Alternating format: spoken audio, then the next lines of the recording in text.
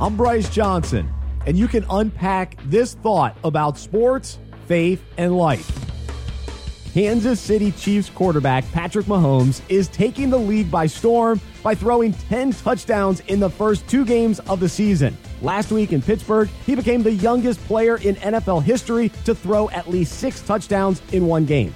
The Chiefs selected Mahomes to be their franchise QB, but they waited before handing over the offense to him. He spent last season backing up Alex Smith, preparing and learning. During the offseason, the Chiefs then traded Smith to the Redskins and went all in on Mahomes. Normally, many high-drafted rookie quarterbacks take over right away, but Mahomes was given the opportunity to wait.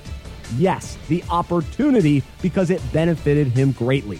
When asked what would have happened if he played right away in 2017, Mahomes responded, "I would have just been trying to make plays, and I wouldn't have had the same confidence I have now." He's out there as the leader of the offense now. The timing is right, and he's ready and prepared to thrive.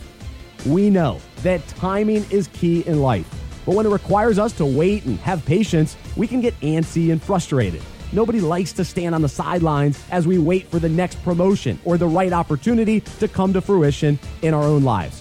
However, when it comes to God's plan and His purposes for our lives, He uses the waiting period to prepare us and teach us. Then, when the timing is right, we're ready to take on the new responsibility with much more confidence.